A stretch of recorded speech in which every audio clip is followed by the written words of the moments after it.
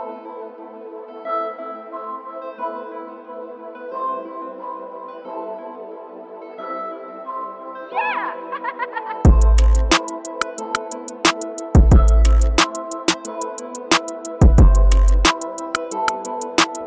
ora, fit like, and welcome into the Fourth and Forever podcast. That's right, Darren, I'm sticking with it. Stuart Bothwell here with Darren Butter, as ever. How's it going, Darren? It's good. How are you? I'm very well, thank you. Week 14 in the books now, is it? Sure. Sure, whatever it is. We're all just losing track of time. There's some ups and downs in the NFL. There was many downs. Wasn't that...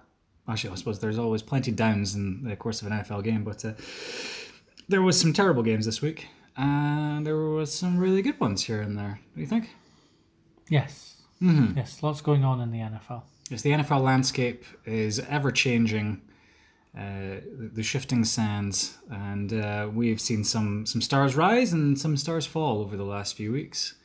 Yes, many cliches. Yes, indeed. Shall we keep rattling on, or should I actually just say what we're planning on talking about today? Sure. Okay, Darren, what's a tight 45 minutes on this one before he goes off to bed for an hour and then into a meeting. So, interesting way of doing things, Darren, but I shall not judge. So, on today's show, do we call these shows? Are we allowed to? Pods? We'll continue to call them pods, but I mean... Managed ramblings. Yeah, well, like, if you... Managed?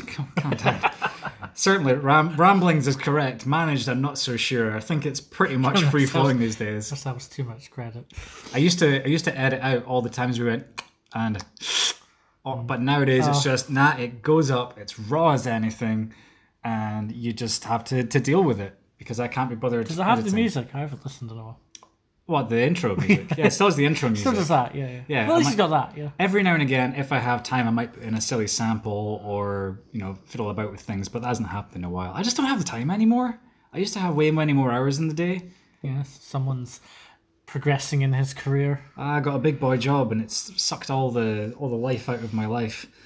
But I'm not going to comment on your big boy job in case people listen. No, absolutely. I'm loving my big boy job, and it's totally doing it all the time. It is good to aspire. So yeah, on today's show, we are talking the Baltimore Ravens' incredible comeback. Sorry, Darren. Thanks in part to a big dump. The Jalen Hurts show and the Taysom Hill roller coaster, they met head on today. A quick visit to Wisconsin to talk to Davante Adams. The Steelers are in free fall, ? And of course we'll have Tua Watch at the end with Neil Shepard, amongst other things today. So let's just get right to it, Darren. I haven't had a proper chance to look through the entire Ravens versus Browns game, but it looked hectic as hell. And I gather it's one of the games of the season, so I want to afford myself enough time to watch the whole thing at some point. Would you agree with that summation? Obviously, you're in the wrong side of history for this particular one, but I think the Browns maybe really showed something in this game. Yeah, I think being able to kind of get away from that little brother complex. I think I've said a few times when they play the Ravens and Steelers, especially at home, they just seem to kind of crumble under the expectation or under the history of the AFC North AFC. Yes, North. AFC North. That's where you are. Yeah, and like any of that makes any sense. And yeah, I just think with the history of the Ravens used to be the Browns and all this stuff, I just think it's very complicated for the Browns when they turn up on that field, especially after having what were they like? There's something like 48 wins to 169 losses in like 20 years or something. I think that sounds optimistic, actually. It's a lot, like, So, and in their own conference, like Big Ben, only one behind Baker in the most wins by a quarterback in the First Energy Stadium. So it's not been going well. So I think being able to go ahead and be so comfortable in the first quarter, and then Gus Edwards had a few decent red zone plays, and then they fell behind, and even with McSorley in, to have the confidence to come back and go ahead with a couple of minutes remaining was very un-Browns-like. So I think there's a lot of positives there, but in the end it is a loss. It's a loss to the Ravens, and with the Colts winning, and they don't want to shoot themselves. They don't want to be the Browns and not make the playoffs now, because they do have to play the Giants and the Steelers, and they're not gimmies at the moment. Yeah, you guys don't want to shoot yourselves in The the Jets foot, is much a gimme. like Lamar doesn't want to shoot himself in the pants. I would believe- love to be fit enough where going for a dump makes that much of a difference to my performance. Now, to clarify, in fact, Darren, just please clarify what the hell we're talking about here, because I think perhaps it's not something you're going to find front page on NFL.com. Well, Lamar, when it was, I don't even know what the scores, it was like 34-20 or something. They were down. He went out with cramps, That's what they say. and by the time he came back, the Browns were ahead by 1 with 2 minutes to go, and he led them on a scoring drive to go ahead again. But it was the way he came back. Sort of little waddling bit of a on. waddle. It's kind of the John Wayne walk, as if he's sloshing around there. poor Lamar Jackson, and like not poor at all. He's doing quite all right for himself, but RG3 didn't help. RG3 was like live tweeting from his house, being like, "Oh, he's covering up." So if RG3 thinks that's what's happened, then please tell me that's exactly what he said. No, And he in says- that context, I want to have that inflection somehow displayed on Twitter. Oh, he's gone for a dump. I can find it with something like that. Ain't a cramp walk, I think is what RG3 wrote. That ain't a cramp walk. Okay, it's more of a crap walk. There's the headlines were, well, it must have been pretty brutal. There must have been lots of things about Lamar gets the Browns or stuff like that. He's certainly had a nice run there. But back to the less scatological side of things here, and He deleted it, but he put this up, yeah, now. which is hard to show in a podcast, but it's literally the DK Metcalf Buda Baker meme. But it says Lamar after pooping and the Browns lead. So he's chasing it down. So obviously, whatever happened to Lamar when he was away really helped lighten his load.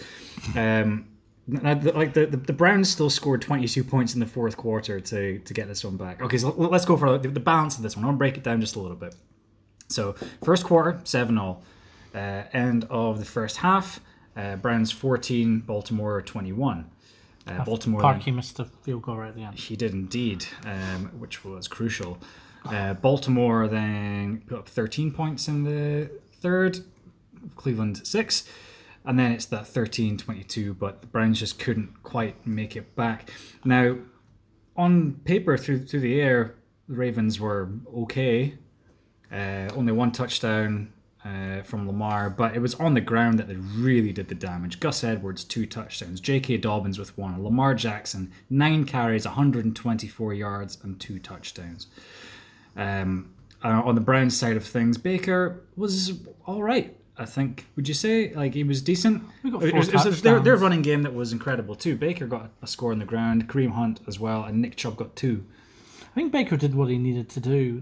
The main, like the biggest You certainly issue, can't pin this on him. the biggest issue for the Browns was that they kept biting on the read option. Like Mm. it should, you'd think, having played all the teams that, like, they did it with Seattle last year as well. It's just biting on the first look, and Which you can't do with Baltimore. That's not with Lamar. dealing And with Lamar Lamar did that at the 101. start of the season as well. It's just, there was one play where Lamar looked really good. To be fair, he ran for like 45 yards, but Taki and the safety, they bit on the first read and left a massive gap for Lamar to run into. And it's like, you can't do that to Lamar. You've got to play as if Lamar's keeping the ball the whole time. If he throws it, you want him to throw it, so you have to block the run. Showing run against Lamar is not where you want to be. And I would love the Browns. Like, this season, I still think this season's still a work in progress. And if they get to the playoffs and win one playoff game, that's amazing. If they lose a playoff game, that's great. Even if they get like 10 wins and don't make it, it's still progression. They need to be looking for their version of Devin Bush or Devin White. They need that type of linebacker who can kind of cover. a linebacker called Devin. effectively. Yeah, pretty much. Yeah, who can cover. Don't care what who it can is. cover the run. Like, you think giving up 2 first rounds for Jamal Adams for the Seahawks, that would have been a perfect trade. And maybe not at Something that like that, that but- level of compensation, but that kind of player, I think that's the kind of Fitzpatrick, Adams kind of player they've got to look for now, because that seems to be what's missing in their run defense. They just don't seem to be able to stop the run, and that's against even Benny Snell for the Steelers seems to get loads of yards against the Browns. It's just not. Finds a way to do it. Yeah, it's just not where they need to be. And then you see when McSorley take the run away, McSorley is fast, but he's not. Obviously, the plays aren't designed for him. Yeah. And they're able to come back. And it's just that they don't really have any run defense when they go against running quarterbacks, which happened to them against Murray last year. It happened to them against Mahomes a couple of years ago. And Russell Wilson destroyed them last season. And Lamar's done it twice this year. So yeah, back onto it. I mean, the Baltimore Ravens are now 8-5. Browns are 9-4. Steelers lost again this week, which we'll get onto shortly. I love Justin Tucker though.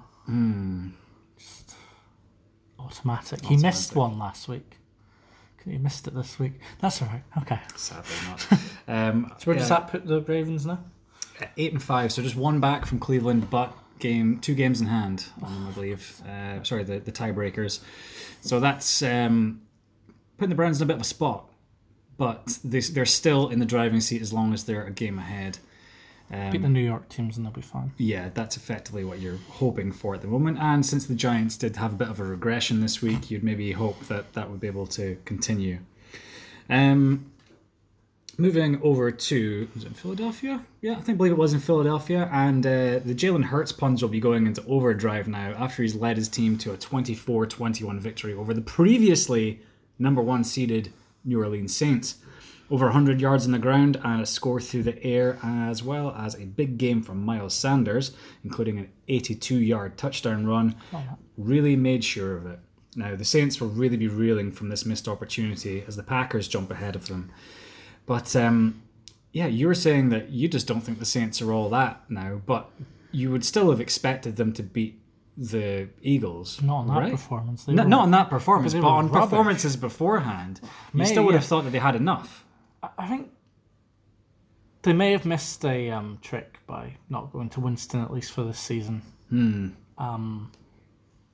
But really, this was defensively. It just seemed like they hadn't really game planned for Hurts, and they kept showing him outside, and he kept being able to throw on the run and get to the first down marker. Just couldn't get off the field. Really good use of the option there, and there's a couple of little swing passes, and you would like bootleg out and stuff. Like Hurts, you can see he's got the tools and he's got the mind. What Hurts already is doing is what I think the Dolphins want to do with Tua, except Tua's not fit enough yet, and it works. You know, if you're that fast and that skillful, then you can get there. There's a couple of plays right at the start where the Saints looked like they were going to get the Eagles off the field, and Hurts just ran for a first down untouched. And it just kept happening, and then there was a couple of bad plays from the wide receivers of the Saints, and suddenly it was like 20-0. Was that 17-0? It was 17-0 at halftime, I believe, or maybe even been 20 I think they got actually. the field goal at the end. Yeah, they slowed down in the second half. No, Elliott got it. It wasn't him that missed. Now, Will Lutz did miss a field goal in this one as well, which would have obviously changed the game entirely. Jake Elliott also missed one from 22 yards That's the one I'm talking. Yeah, so it was 17 at halftime. Yeah, 17 It would have been halftime, 20 because he missed one from 20 yards. That was what it was. But the Eagles were trying their best to lose this game because they fumbled the ball about midfield with about 1 minute 40 left to go, and the Saints just couldn't convert. Now, Eagles have no secondary. They lost like 4 players in this game. 3 members of their secondary out after this one, including Avante Maddox. I'm surprised. That's on top of the guys they're already missing as well. Like the Saints should have handled the Eagles easily, as far as I'm concerned, in this one. And I think it's just a real indictment of what Taysom Hill is. Like, he is a toolsy player. He's a great athlete. But as a quarterback, I just don't see it with him. Like, I think he doesn't have enough zip on the ball. His release is a bit too long. Like, it's not quite a Tim Tebow sort of thing. LaMelo Ball. But it's still taking a little bit of time there. Like, he can get the zip on it, but the wind-up is just a bit too much. Maybe telegraphs it a bit too much. I think he's maybe still just looking at his first read. I don't think he's working through his progressions particularly well. So if you're going to be using a guy like Taysom Hill, obviously it's going to be a very different way than you would use someone like a Drew Brees. And like Sean Payton's given him a shot here, but I've got a feeling that this experiment, although he's good and you can find a way to use him, I think there's too much to try and figure out exactly how to use him on a week-by-week basis, because I think he's got too many glaring weaknesses. Well, it's tough as well, because if you have a passer like Taysom Hill in, then you're lowering your chance of using Michael Thomas. And if you have a runner like Taysom Hill in, you're reducing your chances of using Alvin Kamara. So pretty much they're having to go to like triple options. But you can find ways of utilizing these guys. But they're not. They did manage to get Kamara involved a little bit in this one, although I didn't see that much of him. He scored his touchdown, but that was about it, really. Kamara made a couple 3-yard runs go for like 15 yards because he's Kamara, but he wasn't getting a consistent thing. And this is the thing, like if you use Taysom Hill as a normal quarterback, where he's handing the ball off and throwing it 10 yards, what is he? Because they seem to be trying too hard to get him running and moving, and after a while, teams figure that out. Which is probably going to happen to Jalen Hurts as well.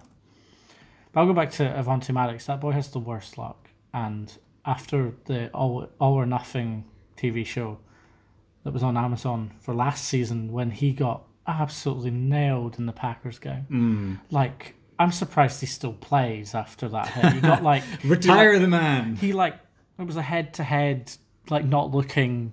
And he got stretchered off, and he didn't play again that last season. And he's tiny. Avonte Maddox is one of the tiniest football players I've ever seen. maybe just above Troy Hill in the weight category. Yeah, and he gets knocked around, and this is something that Eagles have to figure out. Because Maddox, Jalen Mills, Darius Slay has a chance on any given play to make something happen, but they need He's not been as good. They need a bit more. Like, even like you can deal with having a Hurts or having Wentz slightly misfiring if your defense is up to it, but it's just not. And especially with what Washington and Giants are building, got to figure it out quick. Yeah, I think they do maybe have to figure it out before they start falling behind. But I think they showed signs of life finally. Oh yeah, through everyone Jalen was Hurts. just picked up. Yeah.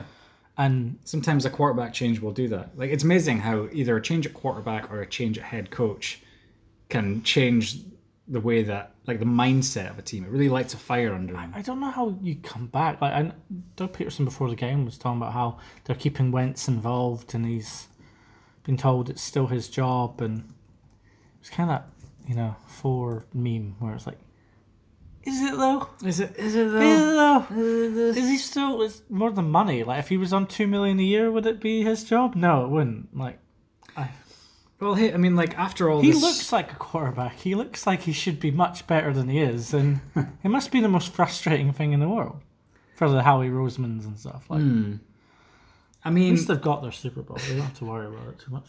The Eagles aren't out of this yet. Strangely enough, in this, like, obviously the Giants were trending up, but they've gone and lost this week. Washington are trending up, having won 4 straight. They're still looking pretty good, but it might still be in Philadelphia's hands if they can beat the Cowboys and the football team on the last 2 games of the season. Then they're going to be right up there. I guess it just kind of depends on what happens with Washington, really, because I think I probably don't trust the Giants enough anymore, not after the handling that the Cardinals put on them, which was incredible, by the way. We'll probably get onto that shortly. The Saints, though, they have now lost the number 1 overall seed to the Packers. And I'm just having a look here at their respective schedules. So Packers are ahead at this point, right? Yeah. And the Saints have the Chiefs next week, the Vikings the week after, and the Panthers the week after that. And the Packers have the Panthers next week, the Titans the week after, and the Bears the week after. Are we favouring the Packers this year? Yes. I would think we must be. Of, a man called Aaron Rodgers. Now, just very, very briefly, actually, no, in fact, no, let's just move straight into it. So the Packers, they comfortably beat the Lions this week, 34-21.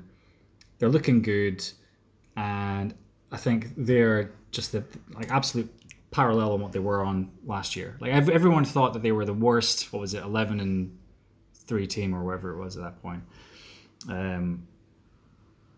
ever. Or no, 12-4, 13. No, they went 13-3. Sorry, I'm trying to think of numbers. It's been a long day. My mind's frazzled. But this season they look really, really good. And I think a lot of that comes down to the way that Aaron Rodgers is clicking with some of his other receivers. Robert Tonyan's really stepped up. But Davante Adams, man, honestly. He was mic'd up last week and it was so much fun. Oh, man, he is just a hell of a player. Listening to him explain how he caught like a pass between two players last week where he shouldn't have got it. It was ridiculous. So the other two guys just didn't get their hands up, and the coach asked him how he did it, and apparently what Davante says that he didn't lift his hands until the ball hit him on the chest. So like he was falling back and could see it coming, but because he never lifted his hands to catch it, the other players who were looking at him didn't know where the ball was. He was able to grab it as soon as it hit his chest, and they couldn't get close enough to knock it out because he lifted his hands so late. And he literally was like, he turned to one of the young lads sitting beside him, was like, "You got to trust your eyes." And then he just went back to like eating a pack of Skittles or something. He's like, eating Skittles on the sideline. He's like, it's not Marshawn Lynch. Whatever he was doing, he was just like, "Here's some unbelievable advice."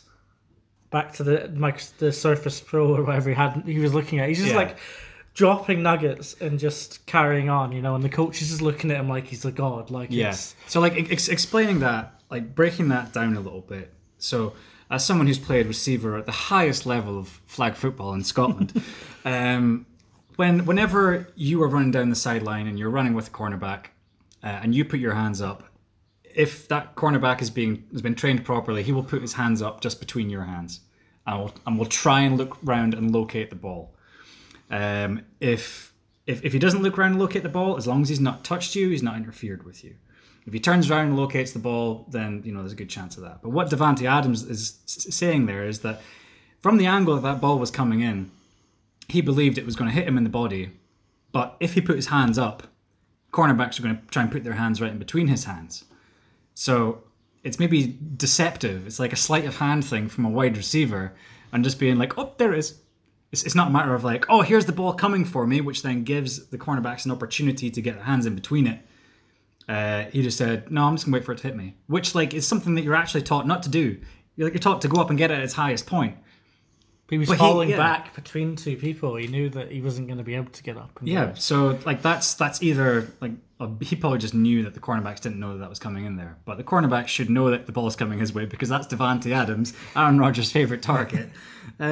is incredible. I think that quick movement in the hands is something that Davante Adams and Hopkins have got just in cerebral. Like they're so good at it. And you look at what, and then you have the completely kind of different receivers like DK and AJ Brown, which is the whole debate this week for like no reason. Can we just say that they're both great and one's on less money than the other because we're all idiots? You don't need to rank it. It's So, fine. Like sometimes there's allowed to be. It's not even grey areas. It's like it's a white area. It's clear as day, but they're both very, very good. Our first pods, we literally said we thought DK was going 7th to the Bills, which might have sped up the Bills. Jaguars, I think it was. The 7th to the Bills, or like 11th to the... I'm pleased I remembered that, actually. The other way around, yeah. Mm-hmm. But he ended up going the end of the second. And it is slightly unfair on DK that he's on like 10, 11 million less than AJ Brown. He'll get the money back. He's going to get there. But it is a shame because there is nothing between them. But they're different. They're like speed and power and size. And Hopkins and Davante Adams are just like they're fast, but they've just got this like quick twitch, like fast twitch muscle where they get their hands up really late and they're cerebral in their movement. Davante Adams is a technician and he's big as well. He's a massive target. This was his 8th straight game with a touchdown. He's at 14 on the year. Yeah, and he's missed games. I would say that this is probably for me starting to cement him in as the best all-round receiver in the game at the moment. And I include the likes of Julio Jones and DeAndre Hopkins in that. I was previously always all about DeAndre, but I'm moving him down slightly. On the drop-off, it's definitely Devontae. In the end zone, 100% Devontae Adams. He's the go-to. Lots of players have kind of dropped off, and I think, say at times like Jarvis Landry has moments where he's unbelievable. But yeah, like the Hopkins and the players, the Julios and the players you'd expect to be up there just haven't had good seasons. Not in the same way that like Devontae and Stefan Diggs have. No, Stefan, did you know I was going to be talking about that next? That's a nice little segue in there to talking about one of the other receivers who's been performing excellently this season. So Buffalo handled the free-falling... We like to say free-falling? Do we think they're actually free-falling? Free-falling! I hope I don't get copyright struck for that, because that was perfect.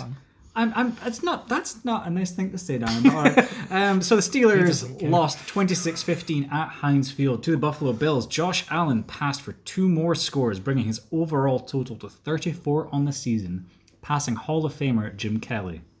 And the aforementioned Stefan Diggs is proving to be one of the best pickups of the offseason, with another big game putting him past 100 catches on the season, a franchise record previously held by Eric Moulds, which is a really good throwback for someone like myself who was of the Madden 2000 era when I was really getting into it. And I just want to put out there, Eric Moulds, really good wide receiver. Just that he was in Buffalo, gets underrated, often forgotten about, great wide receiver. But Stefan Diggs comes over from Minnesota. Justin Jefferson obviously taking in his place over that way. Justin Jefferson's worked out really well for Minnesota. Stefan Diggs needed out of Minnesota. He's really found himself at home in Buffalo because he was an absolute monster in this game in terms of getting the ball across the middle, yards after the catch, ripped him up for nearly 200 yards. The proper yak monster. And first of all, let's stick with that. Stefan Diggs. Number 2 wide receiver in the league. Whoa, as of performance-wise this season, definitely. Brandon Beane must be looking at the performances of players like Matt Milano and Stefan Diggs and a couple and Tre'Davious White, and just being like with his like pimp coat and his cane, like he's done such a good job. Brandon Beane, general manager for the Buffalo Bills, the pickups, like they didn't. Did they even give up? Was it a first they gave up for Diggs, or was it like a second and a third? Or something? It was a relatively steep price. I believe it was a first and more.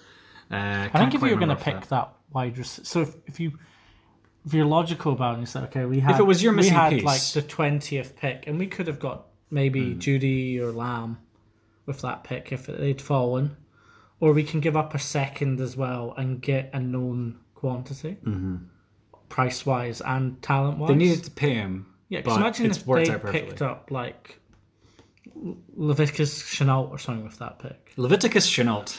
Laviska Chenault. Yeah. There you go. Like they could have picked someone like that up and just not had the same return. Yeah. Talent might be there, but they need to win now. That's it. Buffalo are in win now mode. They were building together a really nice wide receiving core like Cole Beasley, John Smokey Brown, Gabriel Davis has really emerged. He caught a touchdown in this one as well. Josh Norman had some good plays in this game, against some of the second. It's a pickup.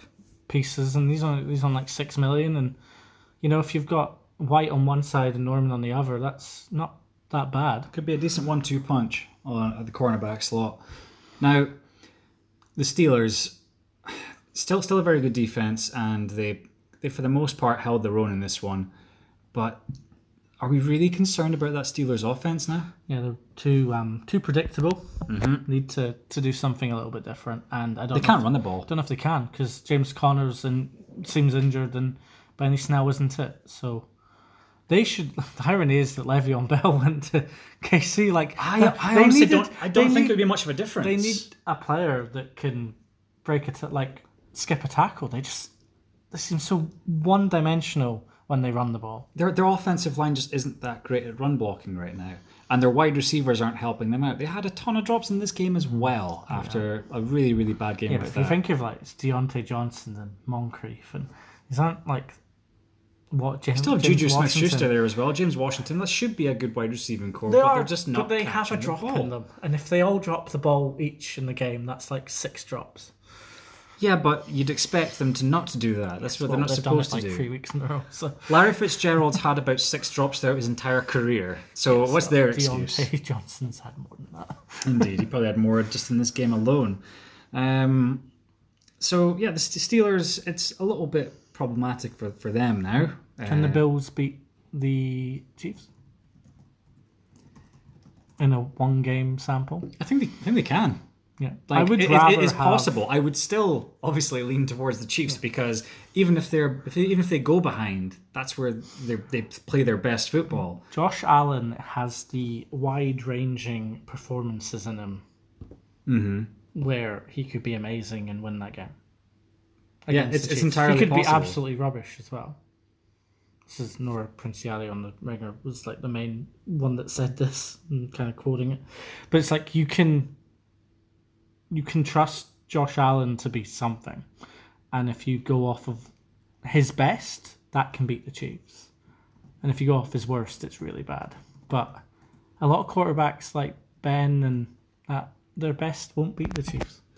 No, Ben It's Roethlisberger, not gonna be enough, He's you not know? what he used to be. Yeah, Like he's not quite the gunslinger anymore. He's more of the shorter range guy. And in fact, I think it was Greg Rosenthal of the Around the NFL podcast who called him like Big Breeze.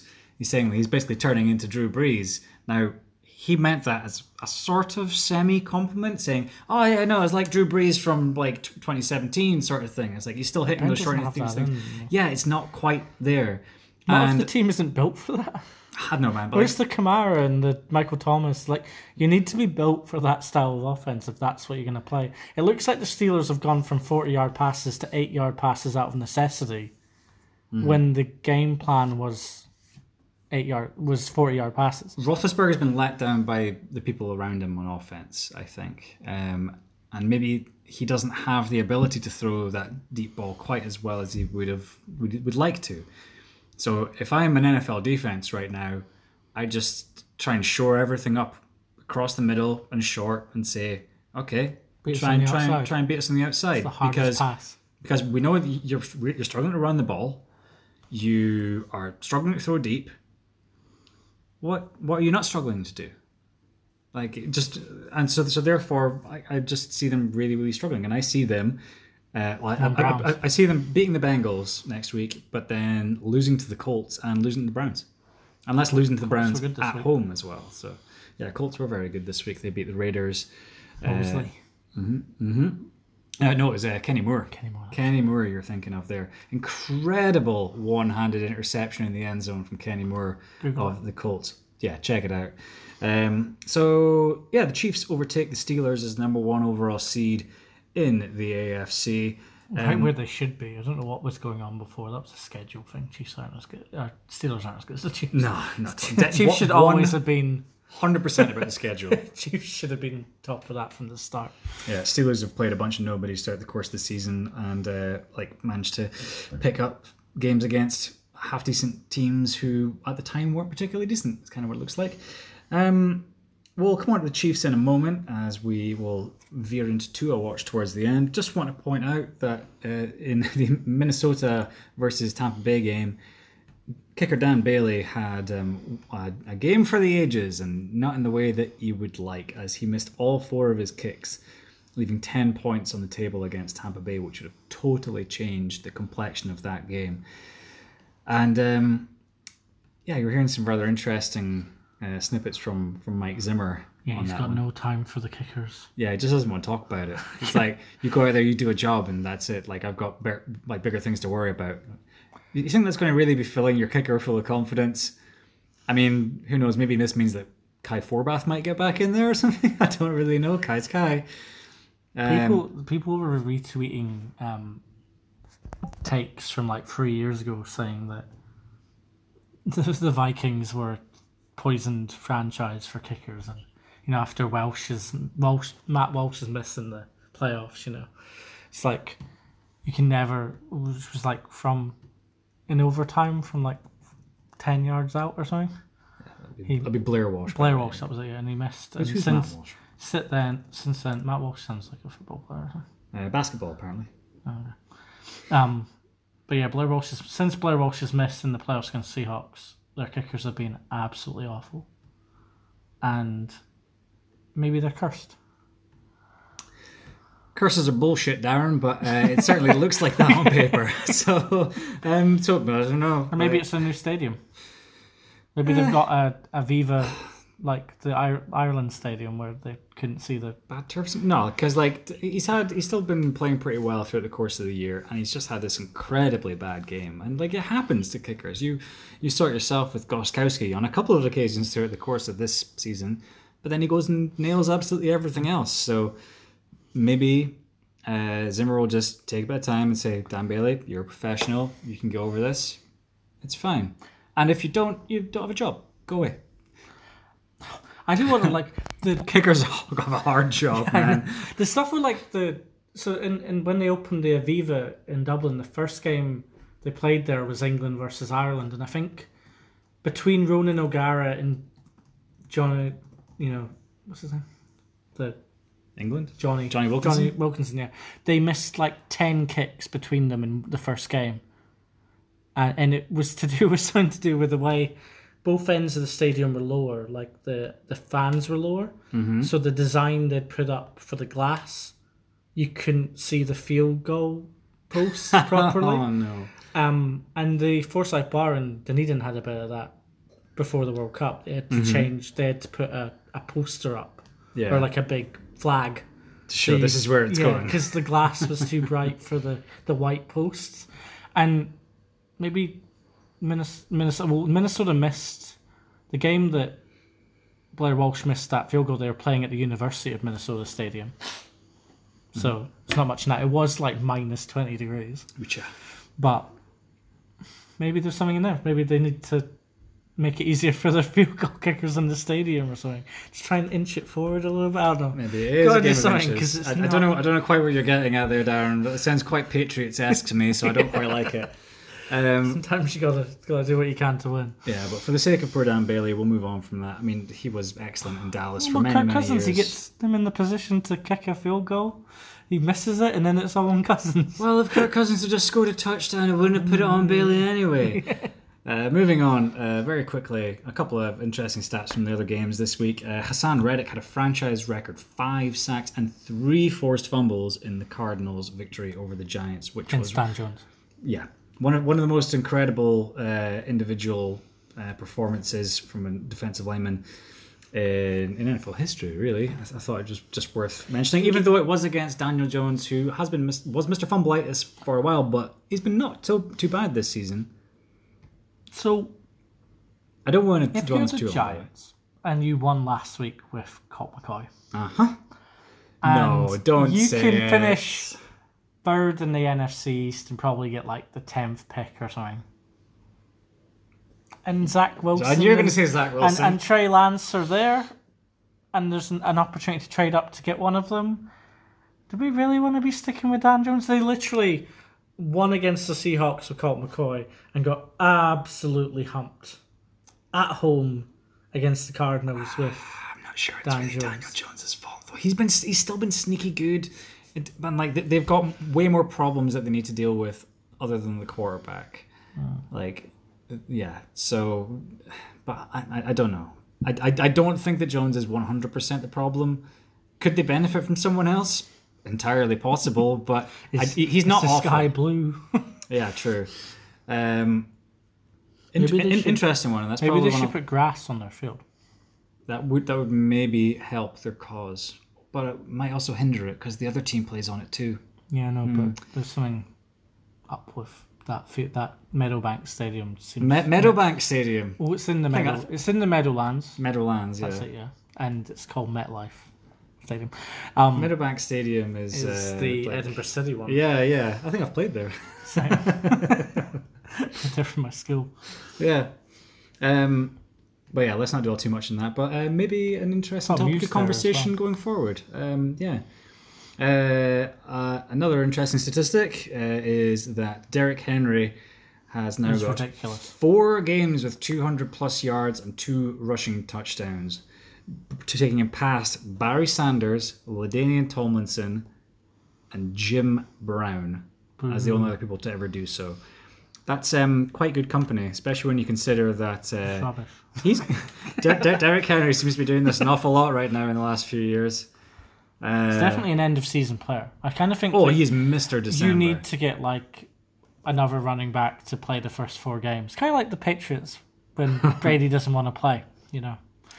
So you just get. He just goes and gets himself a 4-game Yeah, suspension. just get another player to play the first 4 and then bring Henry in to smash it because he needs a bit of a running star there. It takes him a while, but once he's there, no, the Titans are going to be an issue in the playoffs if Henry is playing playoff Henry. They can be. They're like on any given day they can beat anyone, but they can also beat themselves with that terrible pass defense. Problem is if the Chiefs do what they did to the Dolphins, which is score 3 touchdowns in 80 seconds, someone like Henry gets completely wiped out. Well, that is the thing, because the Chiefs are probably the only team in the NFL that can do that at the moment, because they are just So good on every facet of the game. when they want to be, and they just seem to hang on until they need to do it. And I think that's a lovely little segue we can have there. Moving on to the Chiefs, who managed to hang on against the Miami Dolphins despite Patrick Mahomes throwing more INTs in this game, 3, than he had thrown the entire season. 1, 2, actually. against Close. the Raiders. Close, but no cigar. Tua Tagovailoa had a game of 2 halves. I'm not looking great for the first half, but really kind of came into his own in the second. It was really his fault. He's shown a few flashes, not his fault at all, no. Offensive line doesn't have it against Chris Jones and Frank Clark. And Tyrann Mathieu. Like Tyrann Mathieu, yeah. that big 3 for the Chiefs. Like they They pop up every week. They don't really have cornerbacks for that. But when you're scoring 40 points a game, Sorry, Juan Thornhill. you're getting shot on today.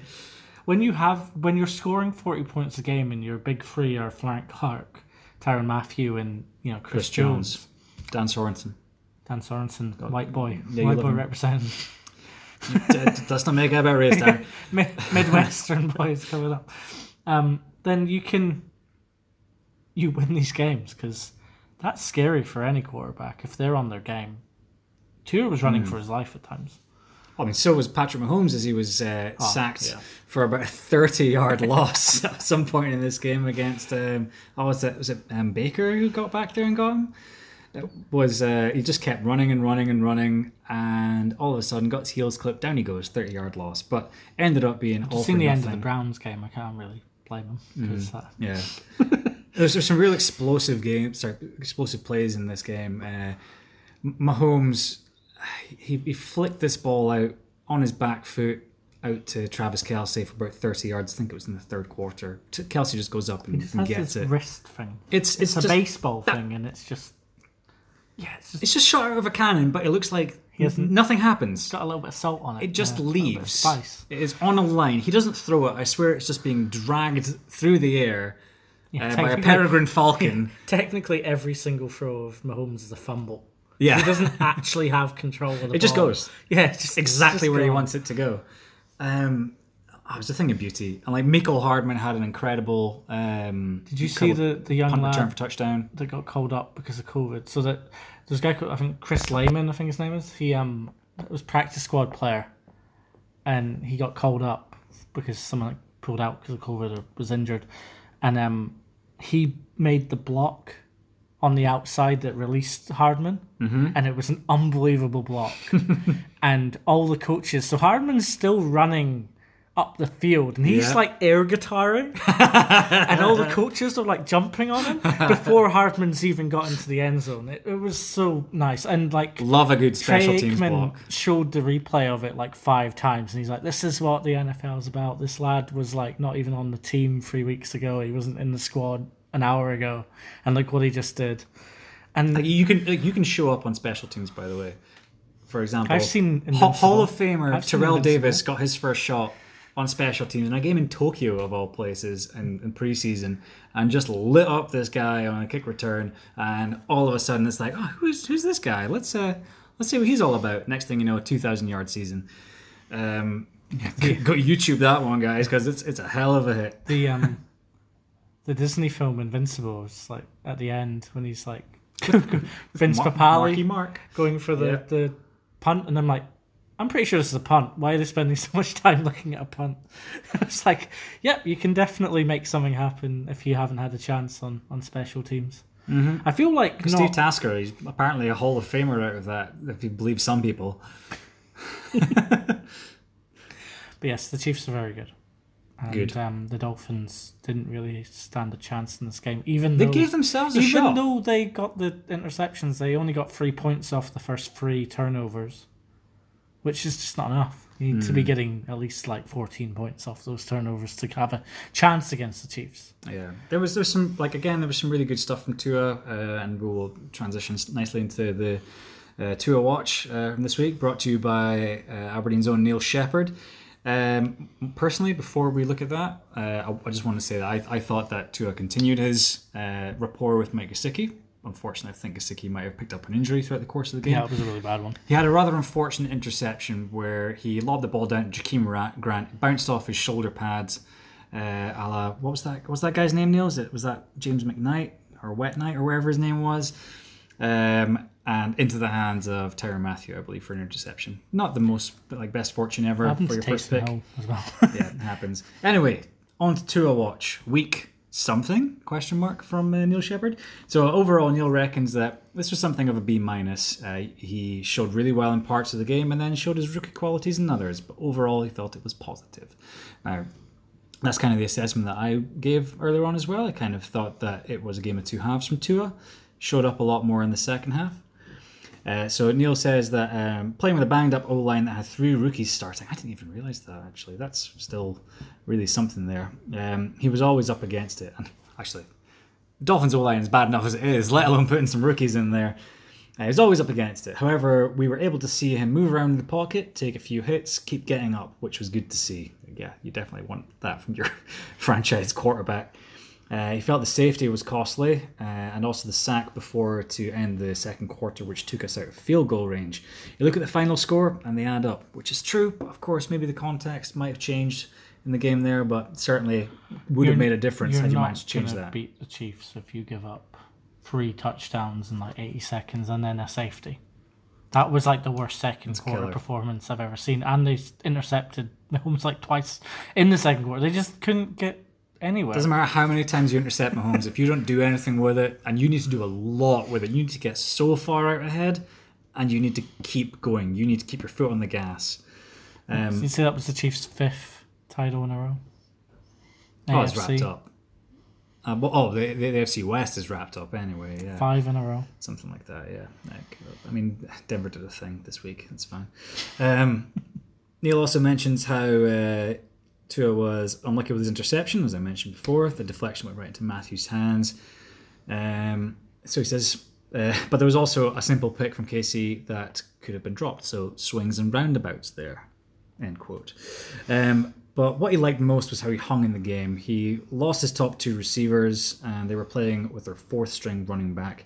So to still be within striking distance at the end shows that they're making strides, but will have some way to go, as I don't think KC was at the races today, so they weren't on top form really. Neil's assessment from this one, he thinks that they need to upgrade at receiver, either in the draft or by trading some of their capital away, which they do have plenty of. And the same can be said at running back, although Myles Gaskin has been a terrific find. Okay. Well, I mean, he's not got the best offensive line in front of him, Darren. So give Gaskin a bit of a break. He's been all right there. But I certainly would agree with Neil in the wide receiving stakes. And there's the opportunity potentially for them to get someone like a Jamar Chase from LSU. But I was having a little conversation with Neil after this about the possibility of maybe landing an Allen Robinson type.